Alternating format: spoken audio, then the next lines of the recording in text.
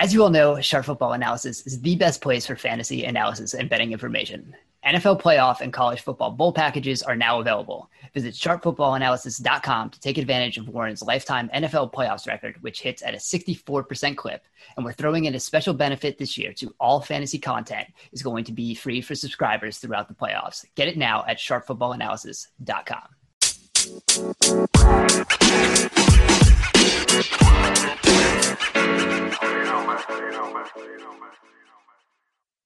Hello, welcome to the Sharp Angles podcast. I am Dan Pizzuta, joined here by Rich Rebar and TA, the team over here at Sharp Football Analysis. Guys, here we are. We did it. Week 17. It's exciting that this is like a mix of the preseason and the playoffs in 1 week. Some teams have a lot to play for. Some teams have absolutely nothing to play for. We're here. We did it. This is the end of the regular season. So how are we doing? Yeah, happy New Year's, guys. We didn't have preseason this year, so this is kind of fun. We might get to see some guys we wouldn't have seen in a typical season. Week 17 is always like a real fun, like popular DFS week as well for people. We've had like the Rex Burkhead game a few years ago that kind of got him on the map. You get to play some odds and end guys. And we've already seen some guys that are going to be sitting out. And from a betting perspective, we've got a lot of moving parts this week. And I know TA has some nuggets to drop there, but it's a real weird week always in the NFL with teams playing for us. But next season, we'll have a week 18 to add on to this. Yeah, like Rich said, first off, Happy New Year. I mean, I can't believe we made it this far without any canceled games, although my Browns get to week 17 and we're starting to trending potentially. I mean, who knows if they move that game to Monday? I don't know at this point, but it's been a great year. I'm kind of sad. It's going to be our last red zone opportunity of the year, last red zone Sunday, which I never want to face. But it kind of came fast. And week 17 is crazy. I mean, I think since they moved to all division games, it's kind of set up even better matchups because there's so much on the line. And there's only really one team in the Chiefs that is locked into their playoff seed. Everybody else is kind of everything's up for grabs for the most part. So, we're going to see some interesting matchups and some, you just kind of have to dig in to see who's motivated, who's not. And, don't automatically assume that the team that's motivated the most is going to win and cover. I mean, we talked about it last week a little bit, but, teams that are completely out of the playoff race going up against a team that has to win to make the playoffs. The team that has to win is 40% against the spread since 1990. I mean, it's not an automatic here. We've seen the last 5 straight years, a team that was a 7 or more point favorite has lost outright. So not just not covered, lost outright. So we got a couple candidates this week that we could talk about, but don't just assume that the team that has to win is going to win, and the team that's not motivated is just going to fall over. I think there's going to be some interesting results on Sunday. Yeah, it's always just week 17, just looking at it just from trying to figure out what is going on is just always – you just never know. You never know who's playing. We've started to get some of that coming out. We know Pittsburgh's not playing basically anyone that matters, although – I guess they did have started to look like a good Steelers team, but now we won't see that. But when we start looking at this slate, what is there even to dive into? Are there anything that really stands out to you guys as we look here? Or are we just kind of just picking things we might like and hoping for the best? As someone who, me personally, who, is not of the three of us, not a far third place in betting experience on this podcast. What are we really looking at when we start to dive in specifically into week 17 this week? I mean, we can't start a week 17 as we're bookending these podcasts with the Giants. I mean, we started week 1 and we discussed the Giants, and now we're going to end the season. I don't love the Giants generally, but I just think that this 3-point line is inflated. Now I think it's dropped down to 1.5. So some really sharp money I know has come on the Giants here when it hit 3. So now it's down to 1.5. It wouldn't shock me if they're favored by game time, but a little recency bias. We obviously the Cowboys are on a little 3-game win streak, but who have they beaten? I mean, they beat the terrible Bengals. they went 49ers. They beat the 49ers, and that was a game that they were outgained and really outplayed. It was just a turnover issue. I mean, Nick Mullins turned it over a bunch of times. And then last week against the Eagles, who literally didn't have a secondary left, they played well. Dallas did, and they won. But now you finally face a good defense, good enough defense, and all right, good enough, scrappy defense. And I just think that Daniel Jones is not 100% healthy. We know that, but at this point, he's got to be healthy enough to make some plays with his feet. He's not going to be a complete statue, I don't think. And I just think the Giants, look who they face. I mean, a tough Cardinals team. When Daniel Jones couldn't move at all, he should not have played that game. They lost that one. And then they had to face the Browns and the Ravens. I mean, Browns with Colt McCoy and the Ravens is just always a tough matchup. So I think when you compare kind of who they've faced in the last couple of games, and I think essentially the run team is favored here. And Dallas is a public team in general, and we know that. And it's interesting because I wrote an article back right before Thanksgiving about how, I think we talked about it, how Dallas to me was the favorite. I mean, I think they were third in division odds. You're getting. Do you have tickets? I have a small ticket on one that's plus 300, and then I didn't pull the trigger. They were 25-1, I think, 2 weeks ago, and I even mentioned it.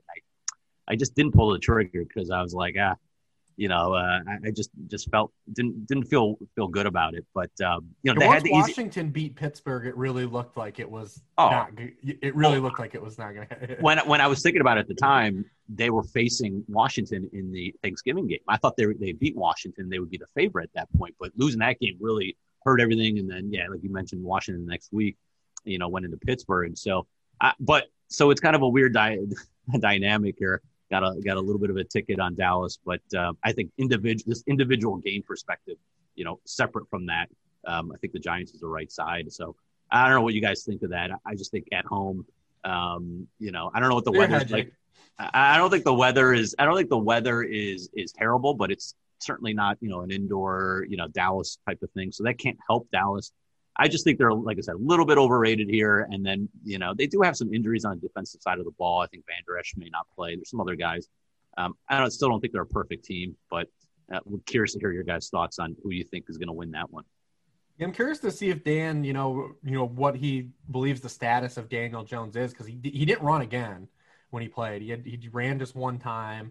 Because it's just such a big part of their offense, which is not a very good offense to begin with, in terms of scoring touchdowns. And, if he's not getting you, before he had the injury to Arizona, he's averaging 5 carries, 37 yards rushing per game. And you say, well, that's not a big deal, but it is kind of. And you can't run the RPOs that they were infusing into the offense. It's not like they were heavily reliant on that, but just when you just don't have that element, we've seen like their wide receivers just don't really win enough on their own to get open.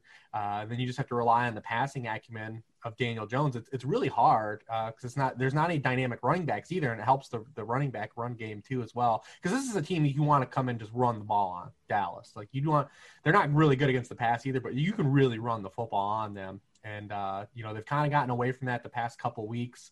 The Gallman Express, they were hot. They were running. They ran all over Seattle with just kind of basic run schemes. And you see that stuff just really can't sustain itself over the course of an NFL season without creativity and without, top edge talent, which they don't have. So I'm curious to see if Dan believes that Daniel Jones is even really fully healthy enough to really kind of open up this offense and kind of be back into it. And then can they really get enough stops is the, kind of where the next question is, because the Dallas passing game has been, they have faced some light opponents, but they've been better, and they were good against the Ravens on that Tuesday night game. They just couldn't, punch in, Greg Zuerlein misses 4 kicks. They struggle in the red zone, but they moved the ball in that game pretty effectively and through the air. So, there's a lot of swaying towards Dallas. And I think maybe just mentally I've gotten in my head that, I just don't want to watch another Washington or Giants football game past this weekend. I think Dallas is the most fun, especially if they play Tampa. That's a Saturday night game, by the way. You can just pencil that in Dairy World. But I agree with you from a pure fan, just what's the best viewing pleasure in the playoffs? It's definitely Dallas, no doubt. Yeah, but Dallas is overvalued, like you said. So again, three's the key number. At 1.5, I'm not sure, but at 3, you can even buy it up to 3. That's the number that you got to really pay attention. Because they can still lose and obviously push at worst. But that number is pretty big here. Yeah, so Daniel Jones definitely is not completely healthy, but I don't think that should take away as much of the offense as it has. Like even the Daniel Jones rushing statistics, like so much of that comes from the start of the season when defenses really had no idea that, a read option might be in the Giants playbook. And I think we remember the 80 whatever yard run against the Eagles, and that skews a whole bunch of Daniel Jones, per carry stats, 180-yard run when he's not running, all that much to begin with. So when you have some of those plays that are in there, they certainly do help, but it's not like that's something that was propelling the Giants offense like crazy, because they still weren't a great offense while he was doing that. And I think once defenses were able to even prepare for that back when he was healthy, that wasn't as big of a part of the offense as it was earlier in the season when defenses just weren't thinking about that as an option at all. So I'm not sure if that is huge. Obviously, the big part of that is Daniel Jones being able to escape in the pocket. He has bad pocket presence to begin with. So when you take away a mobility to potentially escape edge rushers, then that's where it really hurts. And that's where it really hurt against Arizona. Although those guys were in so quickly, I don't think a healthy Daniel Jones would have mattered in that game anyway, because he was getting hit like 3 seconds after the snap. He wasn't escaping those sacks to begin with. So, and then when you add that into, like Rich said, the skill position players just are not good, especially when put in the offensive system that they have right now. And I wrote about this in the Football Outsiders Almanac. I did the Giants chapter, and just you could see this coming. Jason Garrett is not a scheme them open a type of offensive coordinator, and the Giants just don't have anyone who gets open on their own. So you have all of these short routes. If you go back and watch any Giants all 22, it's routes that stop like 5 yards past the line of scrimmage. There's maybe one deep route that Daniel Jones doesn't get to in his progression before the ball gets out, before he thinks he's going to get hit. So it's a mess offensively. And I think when you look at this game, Dallas just has the Dallas offense is the best unit in this game easily. I think they've kind of figured out that, constructing an offense, no matter who the quarterback is, around Amari Cooper, CeeDee Lamb, and Michael Gallup, it shouldn't be that hard. And I think they've kind of figured that out. They've worked to get those guys into space. They've gotten into scheme them open, and they have 3 guys who can get open on their own. So I think they've figured out how to get that passing game moving a little more. So as bad as the defenses they've faced have been, I think they've sort of figured that out. And when we looked at the Giants defense, like they were playing bad offenses also, or during that streak when everyone thought the Giants defense was great. And they are this thing, like Rich, we've brought this up. I think the Brian Flores in Miami last year with Patrick Graham, they're doing a lot of cool things. They just don't have the talent. And I think the talent is finally getting to the Giants these past couple games, where they're still doing a lot of cool things defensively. They just don't have the talent to back it up. That really happened last week against Baltimore. They were trying to do, all of the things they were doing earlier in the season. But when you're trying to defend against Lamar Jackson, you can't do it. And I think it was Blake Martinez who said after the game, the Ravens were just running their motion at the snap, and that was taking the Giants out of their responsibilities. That really screwed them up. So I think we're going to see that. I think we're going to see a little more motion out of Dallas. I think they're going to try to just put the Giants in a bind and pick where the Giants are weak. And there's still, defense is still a weak link position, and the Giants still have a lot of weak links in that secondary, especially. And they have no edge rush at all. So I think you're going to see Andy Dalton with a lot of clean pockets. I think you're going to see him have time to get the ball to the receivers, and I'm not sure the Giants have enough to stop that. So I'm definitely going to lean the Cowboys here, because I just think that offense, especially the way they've kind of figured it out the past couple games, is easily the best unit in this game. Just I mentioned Van Der Esch as an injury. Antoine Woods, a defensive tackle, is potentially out, and then a couple of safeties. I mean, Xavier Woods, who's been has probably been their best safety. Darian Thompson, they both are potentially not playing. So maybe this is an Evan Ingram game, Dan. I don't know. Pro Bowl Evan Ingram. Pro Bowler. Yeah, we talked about this at the end. I mean, as one of the few Evan Ingram defenders, there's no way he should have made the Pro Bowl, but I don't trust the Giants to send him any further than 5 yards past the line of scrimmage. So you would think with the linebackers and safeties out, that's the time you send the tight end down the seam. But I wouldn't trust Jason Garrett to do that at all. So, I mean, that's just kind of where you are with the Giants when you're like, there are things that could work. That's not what they do. Will it matter for either of these teams in the end? Is the question. Well, the draft position difference, right, is huge. Dan, you probably know, like, if the Giants lose, I mean, it's top 10 pick, obviously. Like, it might be like top.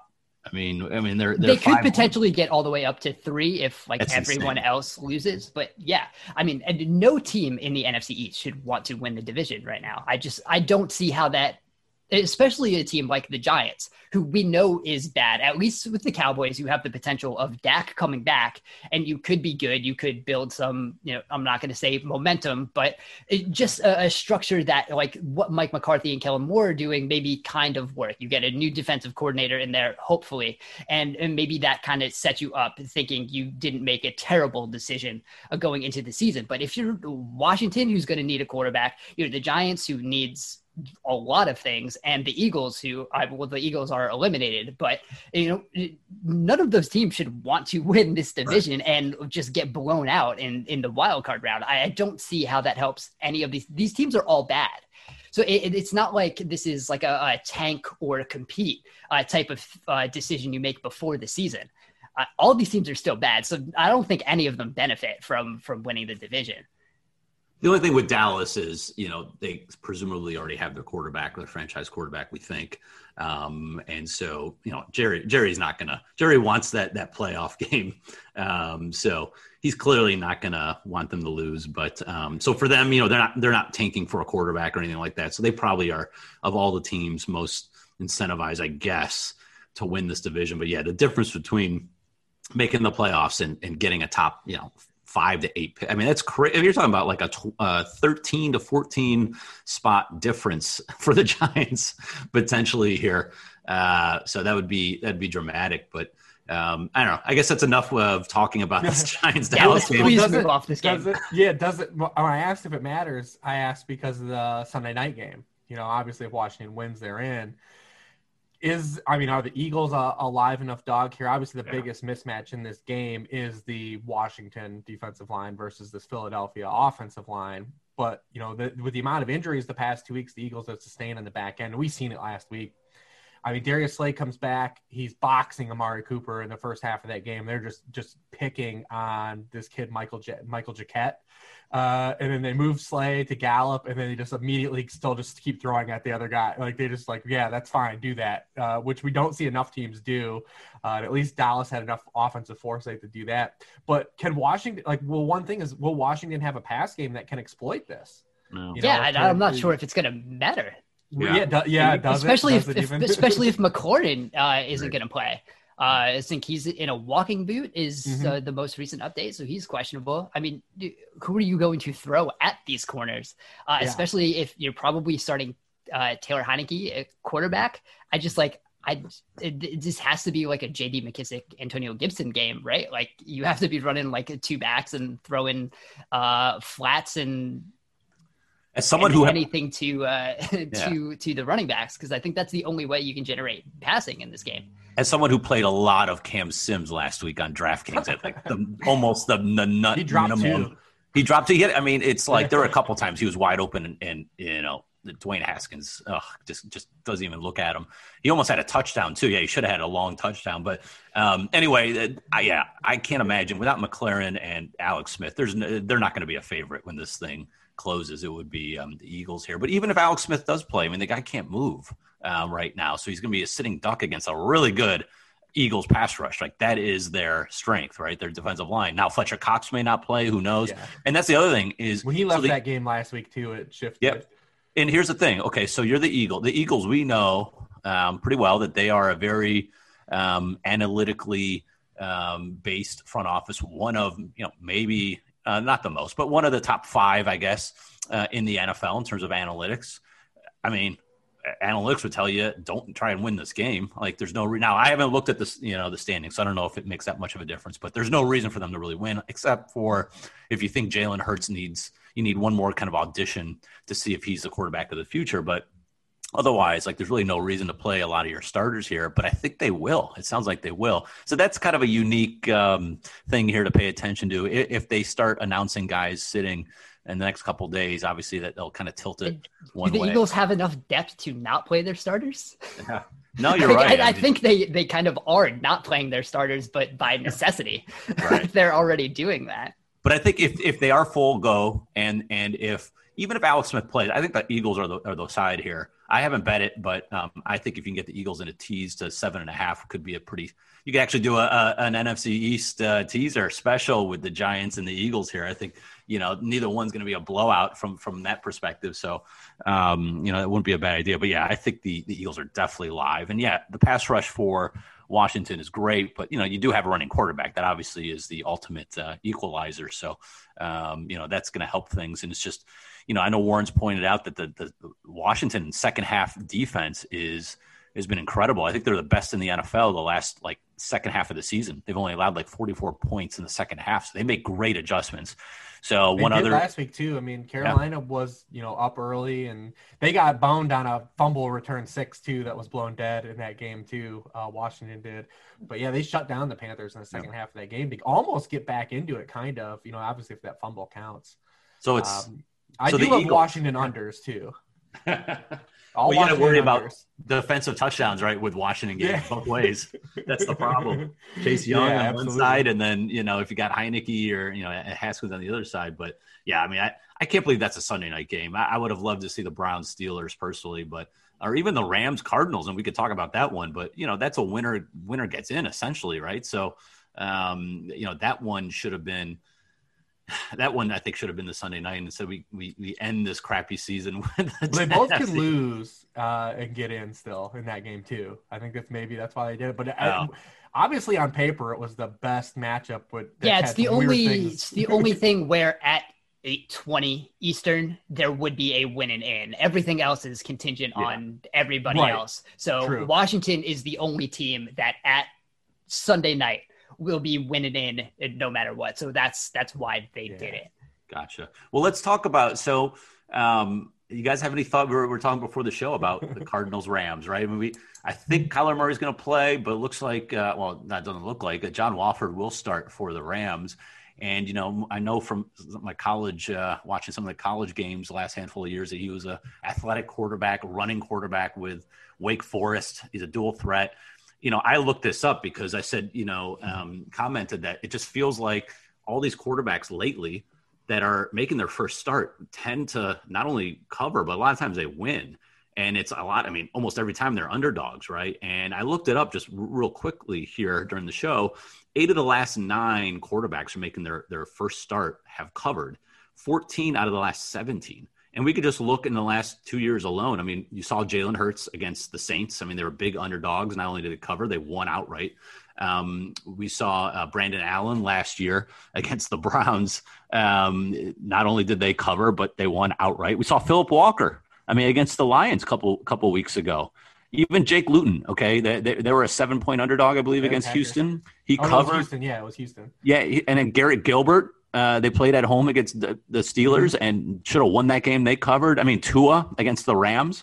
They won outright by 11. Brett Rippon, it was the Jets, but he came in on a Thursday night cold and won outright. Justin Herbert almost beat the Chiefs this year in that surprise start. So you get these guys, even Drew Lock last year against the Chargers, you get these guys that, there's no film on, especially the ones that can move. And I know I'm bumping into Rich's territory here with the mobile quarterbacks, but you get a guy who can move like that in that system. And I think of all, Shanahan might be the other one, but of all the offensive coordinators and head coaches in the NFL, that's who you want coaching you up is a guy like McVay.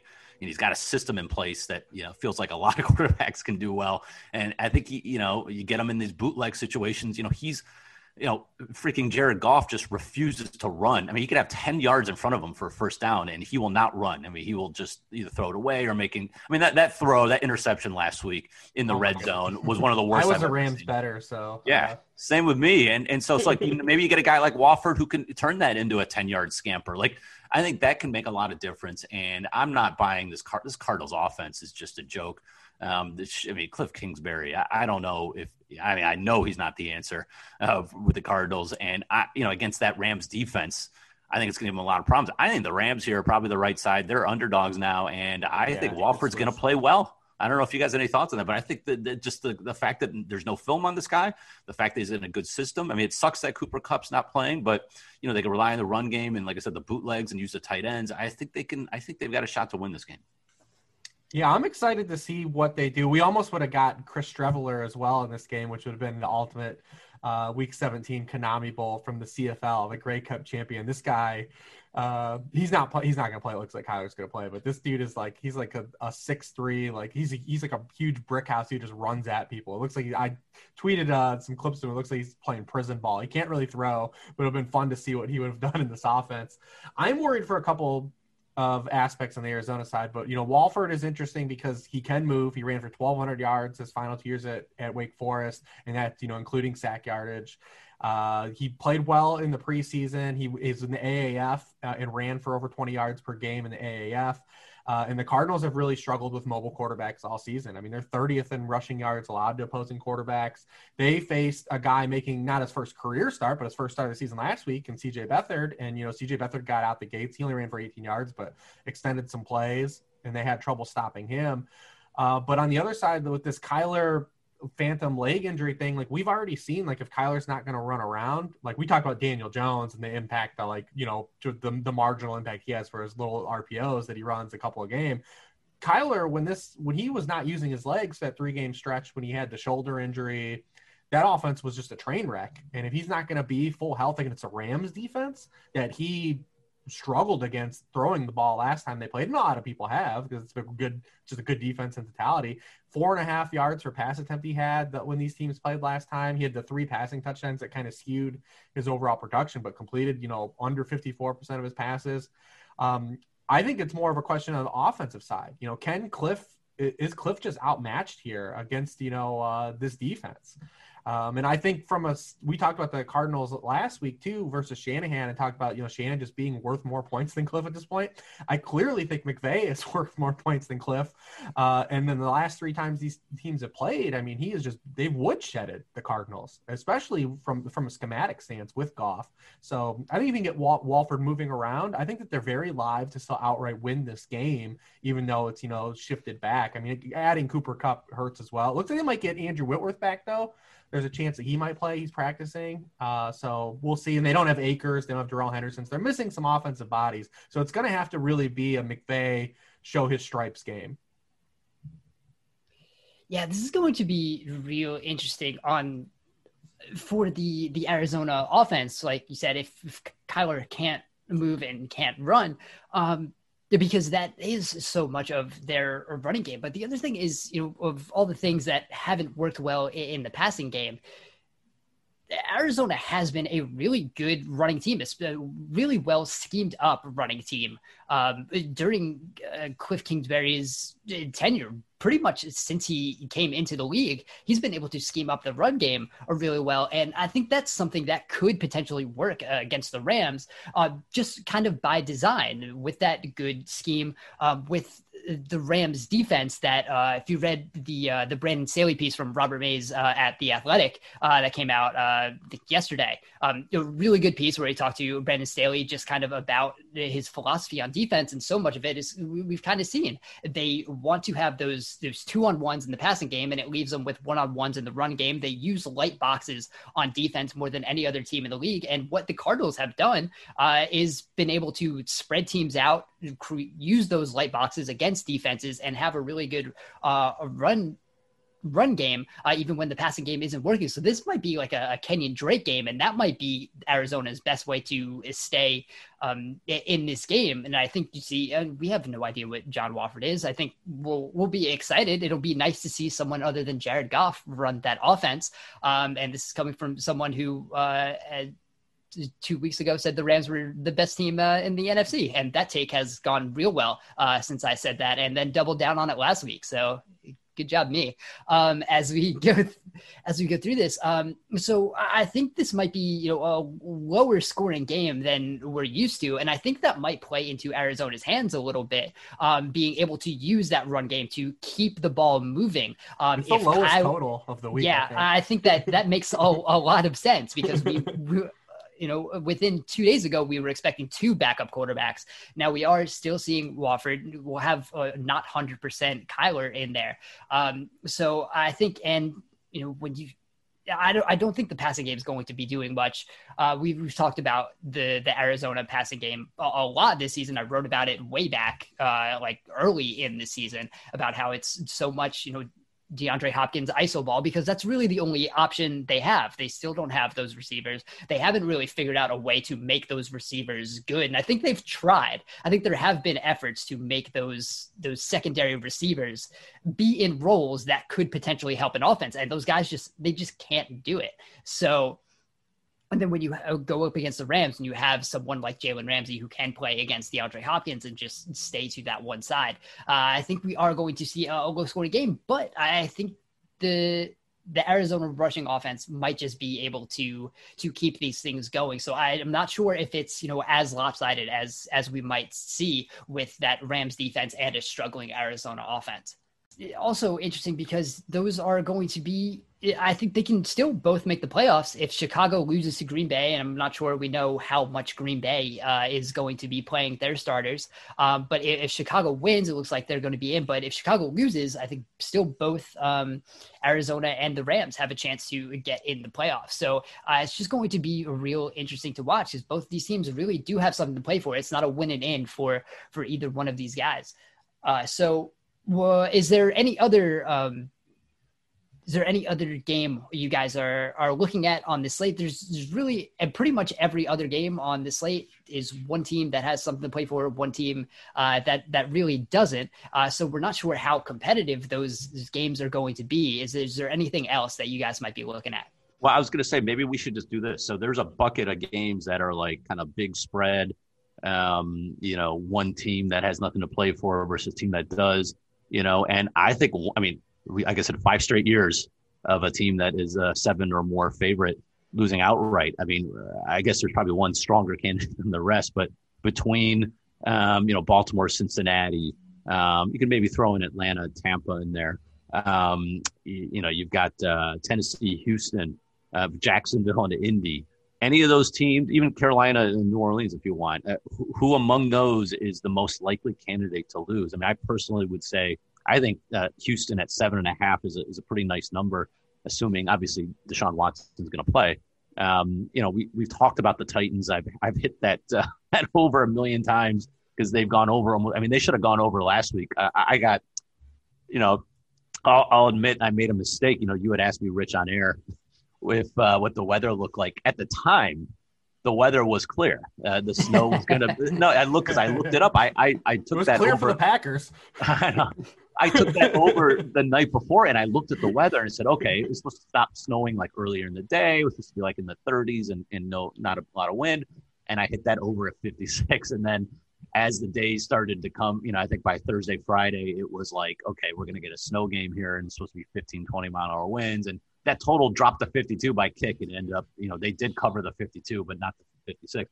But anyway, that defense for the Titans is just atrocious. Now, they will be able to run all over even worse Houston run defense. But I think with a bad defense like the Titans, covering a 7.5-point spread against a quarterback like Deshaun Watson and an offense that can move the ball, I think it's too many points. So I'm going to be on Houston here. I think that is the most likely kind of upset of the weekend in terms of these big spreads. I can't see Jacksonville winning, although they don't have any incentive to lose anymore. So I'm not sure if that matters. So they'll play hard, and I'm positive with Gardner Minshew they'll play hard. I can see Indy being a little bit tight. that game being closer than people imagine. But I mean, I can't imagine them losing outright. I don't see. I mean, the Baltimore Ravens they just abuse every bad team that they face. They just torch every bad team. So I don't see the Bengals winning there. So those are probably, Houston's probably the one among that bucket of teams. I mean, I like Atlanta getting 6.5. I think they're just a feisty team, even without Julio Jones. They've kind of adapted now, and they've got an improving defense. I mean, their totals go under every week almost because their defense is a lot better than you would think. And Raheem Morris is coaching really well since he's taken over. So I think that those would be the two candidates of that kind of group of teams that could pull the upset here. I definitely like Houston just because the Watson factor, and they've been a huge dog a couple weeks. Oh, they were, since Will Fuller kind of exited the season, they were a dog and they could have won outright against the Colts. Then they got blown out by the Bears. And then they were a huge dog against the Colts, and they could have covered one outright again. And last week they got too much juice the other way, and they ended up losing to the Bengals. But anytime you get Deshaun Watson plus a touchdown, I mean, not the worst thing to have.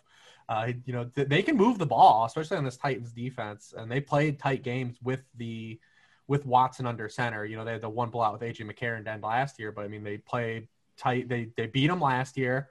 And then this year they go to overtime. Remember the overtime, Deshaun Watson, they lose the coin toss, and he was just so mad because they weren't getting stopped, and he knew that they weren't going to stop Derrick Henry. But yeah, I do think that the 7.5 there is kind of intriguing when you're looking at these, low underdogs.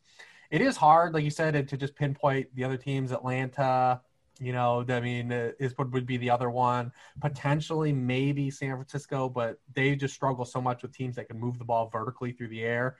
And they've been awesome against teams that don't. And it's just why they stopped the horizontal raid last week. Trent Williams. No Trent Williams. I mean, Detroit, they might be playing, who's betting any money on Detroit at this point? In Minnesota, it doesn't really fall in the category because the Vikings are out of it. So I'm kind of ignoring those, team like that. But yeah, it's tough though to pinpoint one of these other teams. I think the Packers are great laying the points here. I think that spread should be way higher than what it is, and it really hasn't moved, which is weird too as well. I mean, the Packers aren't a great defense, but these defenses the Bears have beaten over the stretch are like the literally the bottom 3 defenses in the entire NFL. Like not even just like bad defenses, like the absolute worst of the worst defenses. The Bears are, they've scored 30 points in 4 straight games. The first time they've done that since they had Gale Sayers on the roster. And but you look at these teams and they're all terrible defending the intermediate pass. The Jaguars, the Vikings, the Lions, the Texans. And that's where Mitch has been awesome. He's been really good on the intermediate pass since he's been on this hot streak, and he's still awful moving the ball anywhere downfield. His passes and quarterback rating on throws over 15 yards down further in the bottom 5 of the league, and he's in the top 5 of the league in intermediate throws. It's not like the Packers are a world beater, but they are markedly better than the defenses that the Bears have faced the past month. And I don't see that they are going to be able – I think it's going to be that the Bears just aren't going to be able to pace them early enough in the game, and it'll be a pull-away game. So you'd only be worrying about the back door, and at 5.5, it's not that big of a deal. What was the spread when they played in Week 12? It had to have been way more than this. I think it was 7.5, I believe. Was it? Yeah.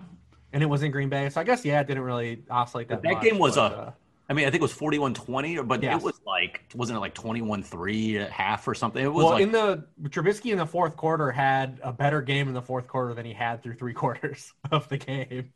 That was all garbage production. But I mean, even my Bears, in Week 17, to turn my back on the Bears, who I overdrafted in that draft we did, in hoping that they can get a win. I just don't think that they're anywhere in the class of an offense that to pace the Packers.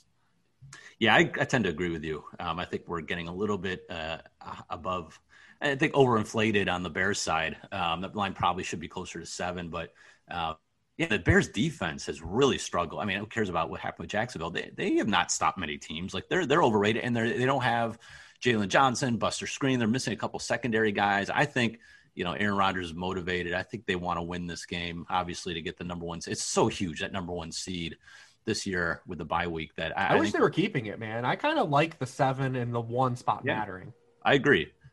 And so, I mean, the thing with, I know you tweeted about Trubisky last week because of the whole, not you, but everybody did about the extension. My only thing was I do see, if you put Mitch Trubisky in the Browns bootleg offense or in that 49ers offense, or, I think that's the type of offense you have to put him in to succeed. And I think, could he be, on the level of Baker Mayfield this year? Maybe if you put him in that type of offense, like, again, you don't want to give the guy, you're not giving the guy, a Patrick Mahomes extension here. You just, if you give him another year, make it incentive laden, maybe make it a 2-year deal, whatever you want to do.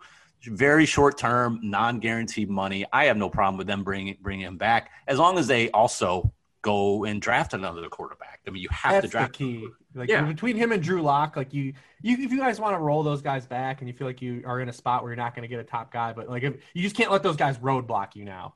Yeah, exactly. Yeah, don't make it change your. But I have no problem putting him in. I mean, think about it. That's what I thought about Marcus Mariota. I wanted the Browns in the offseason to bring him in as competition. I thought he would excel in that type of Stefanski bootleg offense. I still do.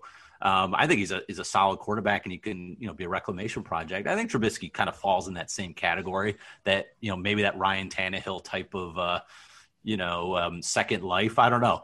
I'm not ready to. I don't love the guy, but I think he has shown me something. Against that Houston defense, I mean, he really picked them apart. But that was he did a lot of bootleg, a lot of moving. I thought he was pretty good.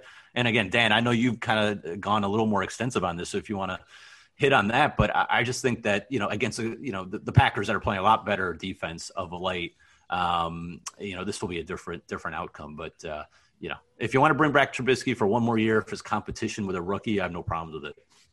Yeah, Trubisky just still is who he is. I think he's still the same quarterback, and they've just kind of figured out. They have started to put in that, that Shanahan, Stefanski type of wide zone play action offense over these past couple of weeks. And that's really where he's had his, success, because they've, used that play action way more than they were earlier in the season. They're starting to create more open throws for him in that intermediate area of the field. That's why he's hitting those.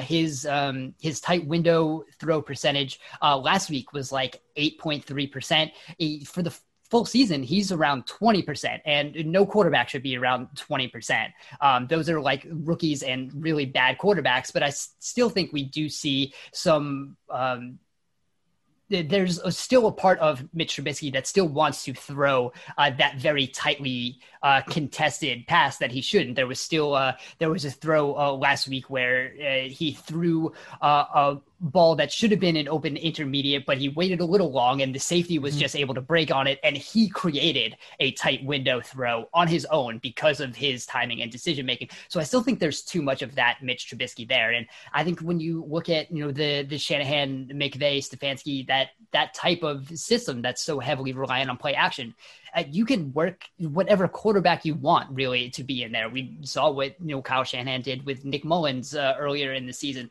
So the fact that you can take Mitch Trubisky to be whatever he was at the beginning of the season to be what he is now, I think that's probably shows more about the system than the quarterback. So yeah, I guess if you want to bring him back on a 1-year deal, sure. But I think if you do that, you bring you up the percentage or the likelihood that they're just going to be say that Mitch is fine. I think we kind of see that with what Jared Goff is right now. I don't know if you're hoping for Jared Goff. If you're hoping Mitch Trubisky turns into Jared Goff, are you really doing yourself a service at quarterback? I don't think so. And I think if you bring him back, that kind of just ups the likelihood. I think just if you completely start over, do that. But for what they're going to look at week 17, yeah, the Packers are starting to figure some things out on defense. For a while, their defensive line just wasn't doing it.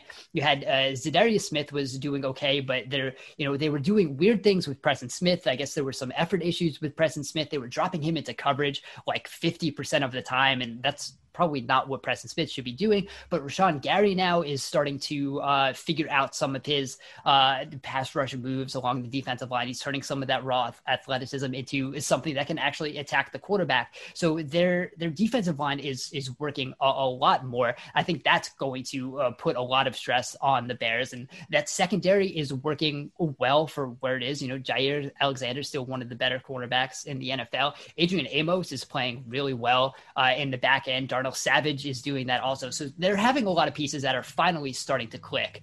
And so I think that, and Green Bay still have to win for that 1 seed. So it's not like they're going to be letting up here. So I don't see how the Bears can stay close, even with the relative success they've been having over the past couple of weeks. Because, yeah, like you said, the Packers are just so much better than anyone they've played over that stretch. And just, pointing out to the numbers with Green Bay, first half of the year on an EPA per play basis, eliminating garbage time, they were 24th in the NFL in EPA defense. In the last 8 weeks, they're 6th best in the NFL. So, and while having the number 1 offense too, that helps. So they've really become a much better defense. I mean, like I said, with that offense, you just want to be average. That's kind of the goal. So they played way above their heads, at least the last handful of weeks. So, they're obviously the number 1 seed probably for a reason. And then the Bears defense has gone from 9th best to 16th. And it's probably even worse if you isolate it to just the last 4 or 5 games against some, pretty bad offenses. So, I think Green Bay has their way here for sure. And look, if Mitch Trubisky somehow pulls this out and wins this game, he probably deserves a short extension. So that'll be a fun game. I always love to see the Green Bay Chicago rivalry, especially with a meaningful game like this. So that's definitely one that's going to be on my radar. We should probably hit on the AFC playoff situation. If you guys have any thoughts, between the final couple spots are just all up for grabs between the Ravens, the Browns, Colts, Titans, and Dolphins. My Browns are over 10-point favorites against the Steelers team sitting everybody, although they've got all these COVID issues. If there's one franchise and one team that could blow this, it's the Browns. So I will just say from a potential, I had mentioned all those, that's another team that, the Browns as 10.5-point favorites easily could lose. If you want to add that to my Houston call as potential upsets. The Steelers are going to sit a lot of guys, but this Browns team is just, they've got issues on the offensive line. The wide receivers should be back. All their linebackers are essentially out with COVID. It's a big deal. And you can have Mason Rudolph in his, quote unquote revenge game against Myles Garrett. Who knows what he can do, but all the receivers are going to play because you can't sit everybody. They can't sit the whole receiver core. Exactly. You can't sit everybody. So, maybe they get the run game going against this linebacker core. So I clearly would not lay the points here. No. So I would look at them. And, Miami just keeps on, oh, my God, that crazy ending last week against the Raiders. They somehow keep winning. I mapped it out.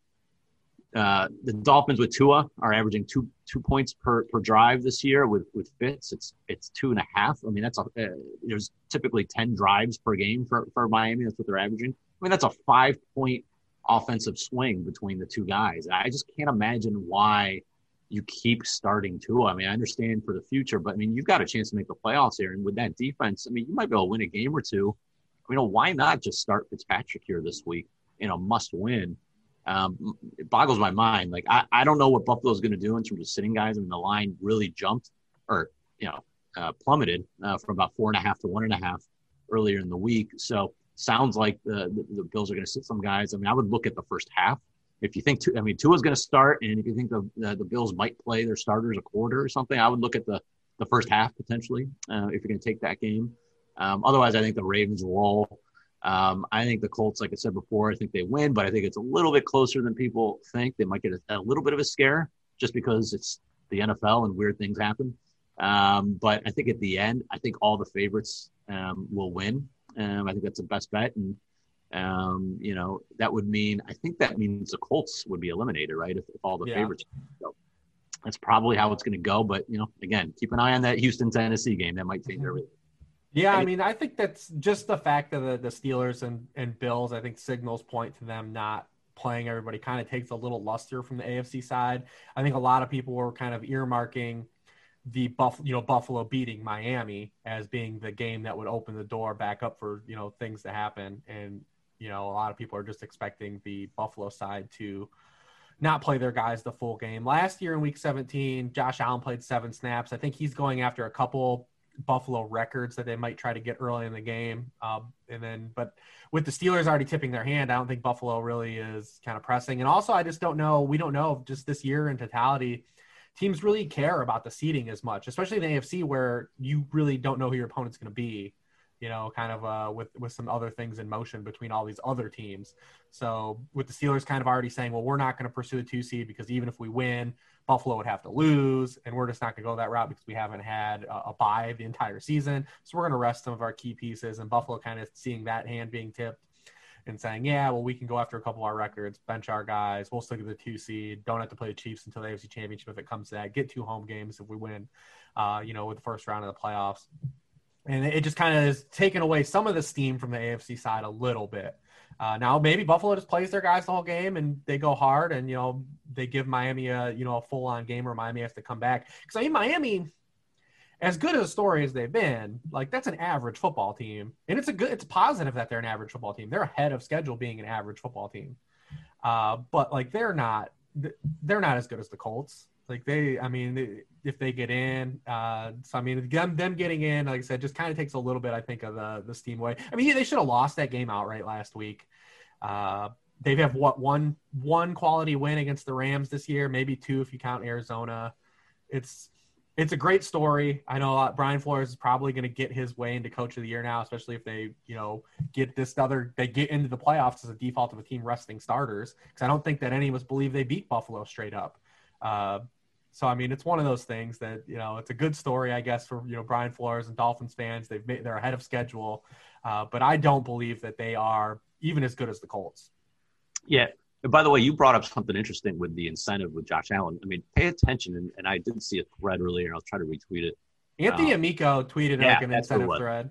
Smart, because you saw Mike Evans. I didn't watch the second half of that Tampa-Detroit game. I had Tampa's 32 team total over to hit in the first half, so I turned it off. But they were throwing the ball with Blaine Gabbert in the fourth quarter up $1 million to Mike Evans over and over. I was like, what is going on? And then I saw that they were trying to get him, that 1,000 yards? Like, they're trying to do everything they can to get him. It looked dead a couple weeks ago, but he's got back-to-back. He basically has 300 yards the last 2 games. Yeah, because they kept throwing to him in the fourth quarter for no reason. So pay attention to that, both from a DFS standpoint, I think, is huge. I think from a prop standpoint, that's something I'm going to pay attention to is, who needs what and who's going to be incentivized to really, like, force feed targets and things like that. Obviously in games where, teams don't necessarily need to win. So pay attention to that stuff because I think that's going to matter. And I don't know, Rich, do you have any – I'm curious personally, from a DFS perspective, with these Week 17 games, is there any – do you have any advice, anything that you kind of notice specific to Week 17 versus other weeks? Obviously, it's almost kind of like a preseason week when you look at some of these games. But, any, like, tips on things to look for strategy-wise in a Week 17? Is there certain games that really turn out to be, kind of bigger winners than others, or anything we can glean from that? Well, you just look for kind of like they call it the information week is what I don't know how it devolved into that because it's like preseason, like you said, where you're just looking for one of these cheap guys that's just going to get like a ton of opportunity. I brought up the Rex Burkhead game a few years ago. Week 17, Rex Burkhead was a mid-price guy, and Niall Davis had a big week, I think, for the Chiefs. There was a Saints player 2 years ago too. His name was eluding me that played for the Lions too before. Maybe Dan can remember him. He was a running back. The same thing, these guys that are just going to get the workload. We've already seen a couple situations shake out. Ty Johnson for the Jets is basically, he's not min price at both sites, but he's pretty cheap on both sites. We know that they're not going to have Frank Gore. They're not going to have LaMichael Pirine. So he's going to be out there. Adam Gase is always going to give the ball to his running backs. He's giving it to him no matter what the game script's been all year. The Patriots haven't been good against the run either. He can catch the ball. So he's a guy that is just going to be out there a ton. We already know Mike Boone last year. Right, Mike Boone was in that Mike Boone, Week 17. That situation has gotten a little muddier because Alexander Madison did come back yesterday with the concussion in practice. So we'll probably have both those guys involved. to some degree. I mean, you've got this Bills situation that we talked about. So the Bills are not going to have Cole Beasley. Like, he's just not going to play. He's already out. And week to week, we've seen them already maybe potentially bringing Kenny Stills because of that injury. Stephon Diggs, because of the situation he's in, that he might not play the full game. And then John Brown hasn't been active, for the past 6 weeks. Why would they just have him active and up for a full week 17 game? So a guy like Gabriel Davis, who's already starting, he's just going to play the whole game and just be out there. Even if it's Matt Barkley, like, you're still going to get like targets and like for like where he's priced. Like, so that's really all it is. It's like, you're just looking to see like some of these cheap guys who's just going to get the most opportunity and then push those guys in with your core guys, like in your core games where like the games are going to go all out, like this Titans-Texans game. Like, you use that game as a core base, fill in these fringe guys around that that could really have some upside and just play for opportunity, because that's really going to be the name of the game in Week 17, because so many guys are either going to be chasing records or chasing league, leading. Like Calvin Ridley's a guy too. Like, he's got a chance to backdoor the receiving lead with Travis Kelce probably sitting, Stephon Diggs maybe not playing a full game, and Hopkins facing Ramsey. Like, a guy like Calvin Ridley who's just been getting fed targets is just another. You just go in Week 17 and say, listen, they're just going to keep throwing to this guy. And he gave the Bucks a world of problems the past 2 weeks ago anyways. So you're just looking for opportunity and trying to just read the beat reports and look for these injuries. Yeah, and that thread you were talking about before, it ties into that. So Justin Herbert, for example, he needs 340 passing yards for the rookie record. Like, I mean, I'm sure just going to throw the ball 50 times on the backup, the backups for the Chiefs. Like, that could be, he might be a guy who really shines. So, even from, like I said, from a prop perspective and, for DFS, it's something to look forward to. Yeah, definitely the prop side. I think too, there's incentive for a lot of that stuff, and to see if you catch some low lines. Josh Jacobs is like, there's a ton of running backs that are just short of 1,000 yards. And like, we know, like, inherently, like 1,000 yards doesn't mean what it did when we grew up as kids. Like the big stigma was, it's lost, but like, players and stuff still care about that stuff. And, it's in their contract. Yeah. Those are, it's kind of laughable because they're kind of weird. Like, why are you picking 1,000 or, but those round numbers are just arbitrary, but yeah. So yeah, for sure. I mean, the Mike Evans one is cool because it's literally something that no player's done in league history, and they got him within 40 yards. Like, they're getting him those 40 yards. Oh yeah, for sure. All right, so that is definitely something to watch as we look at whatever we're trying to figure out in the Week 17 games. I hope we kind of gave some sort of clarity to what we might be looking for and what you could potentially be looking for as we hit this very strange, probably one of the stranger Week 17s of a week that's already weird. I think this year especially, probably getting the weirdest Week 17 we could possibly get. So I think we're going to end this show here. You can find Rich on Twitter @OrReeves. You can read all of his work on Sharp Football Analysis during the playoffs. All of that is going to be free, as we said up at the top. You can read his Week 17 worksheet if you are looking for some of those fantasy insights for Week 17. You can find TA on Twitter @CleveTA. You can find his betting preview @Sharp Football Analysis. You can find me on Twitter @DanPizzuta. I'd like to thank you guys for listening, and we will talk to you again soon. You know, man.